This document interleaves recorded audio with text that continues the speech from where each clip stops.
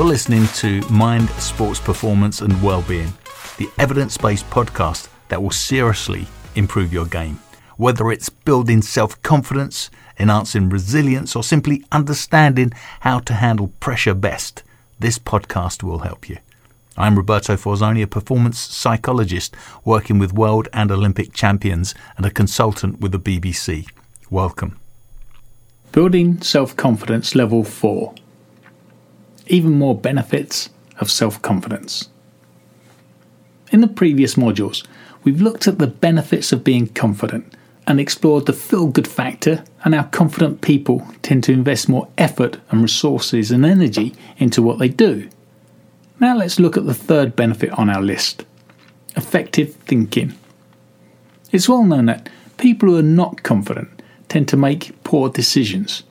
That's why at times of war, successful military generals such as Dwight Eisenhower and Norman Schwarzkopf tend to be highly confident and articulate individuals who inspire confidence in their troops and their compatriots.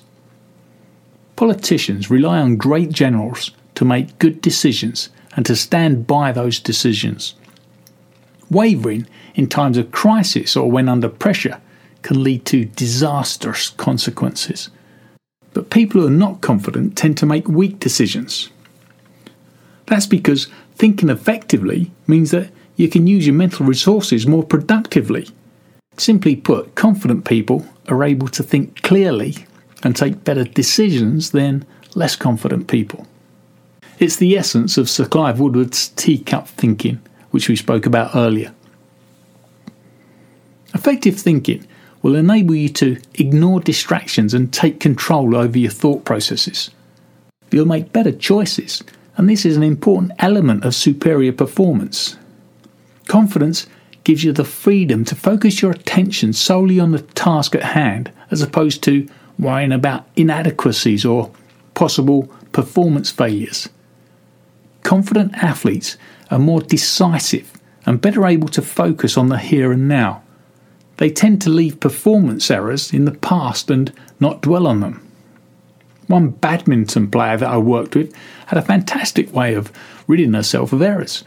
When she inadvertently hit a shuttlecock into the net or smashed it beyond the boundary line of the court, rather than get het up and angry with herself, she would take a few seconds to park the error. We come up with a symbolic way of doing this, which was to wipe it away through the handle of a racket. This symbolic act allowed the player to refocus on what she needed to do to take control. Think about a routine that you can use in your own sport to park errors and thus stop frustration from seeping into future plays. It may be wiping away the error on your shorts, taking a deep breath and pushing the error away from your mouth, or even spitting on the ground if you're playing an outdoor sport. Confident athletes tend to take personal responsibility for both their successes and their failures. If, however, a failure is caused by a factor outside of their control, such as poor refereeing decision or dreadful weather, they don't dwell on this. They'll readily attribute success to their ability and effort and preparation, good choices, as we'll see later in this program. By way of contrast, less confident athletes tend to attribute success to uncontrollable factors such as luck or opponents not trying hard enough. In addition, confident athletes tend to use coping strategies that are solution-focused. This means that they try and understand what they need to do to overcome a problem or weakness. For example, a snooker player who finds himself getting jittery at a crucial point in a match might deal with this problem by using a breathing technique such as centering before coming to the table. More on centering, by the way, in another program. Confident athletes also engage in positive visualization. This means they see themselves through their own eyes succeeding over and over again. Former world and Olympic champion pole vaulter Elena Isinbayeva will not launch herself down the runway until she's seen a technically perfect clearance in her mind's eye. Again, we examine positive visualization in depth in another program.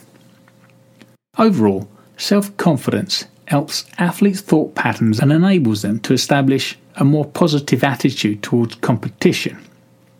When things don't go as expected, confident athletes tend to respond with more productive thoughts.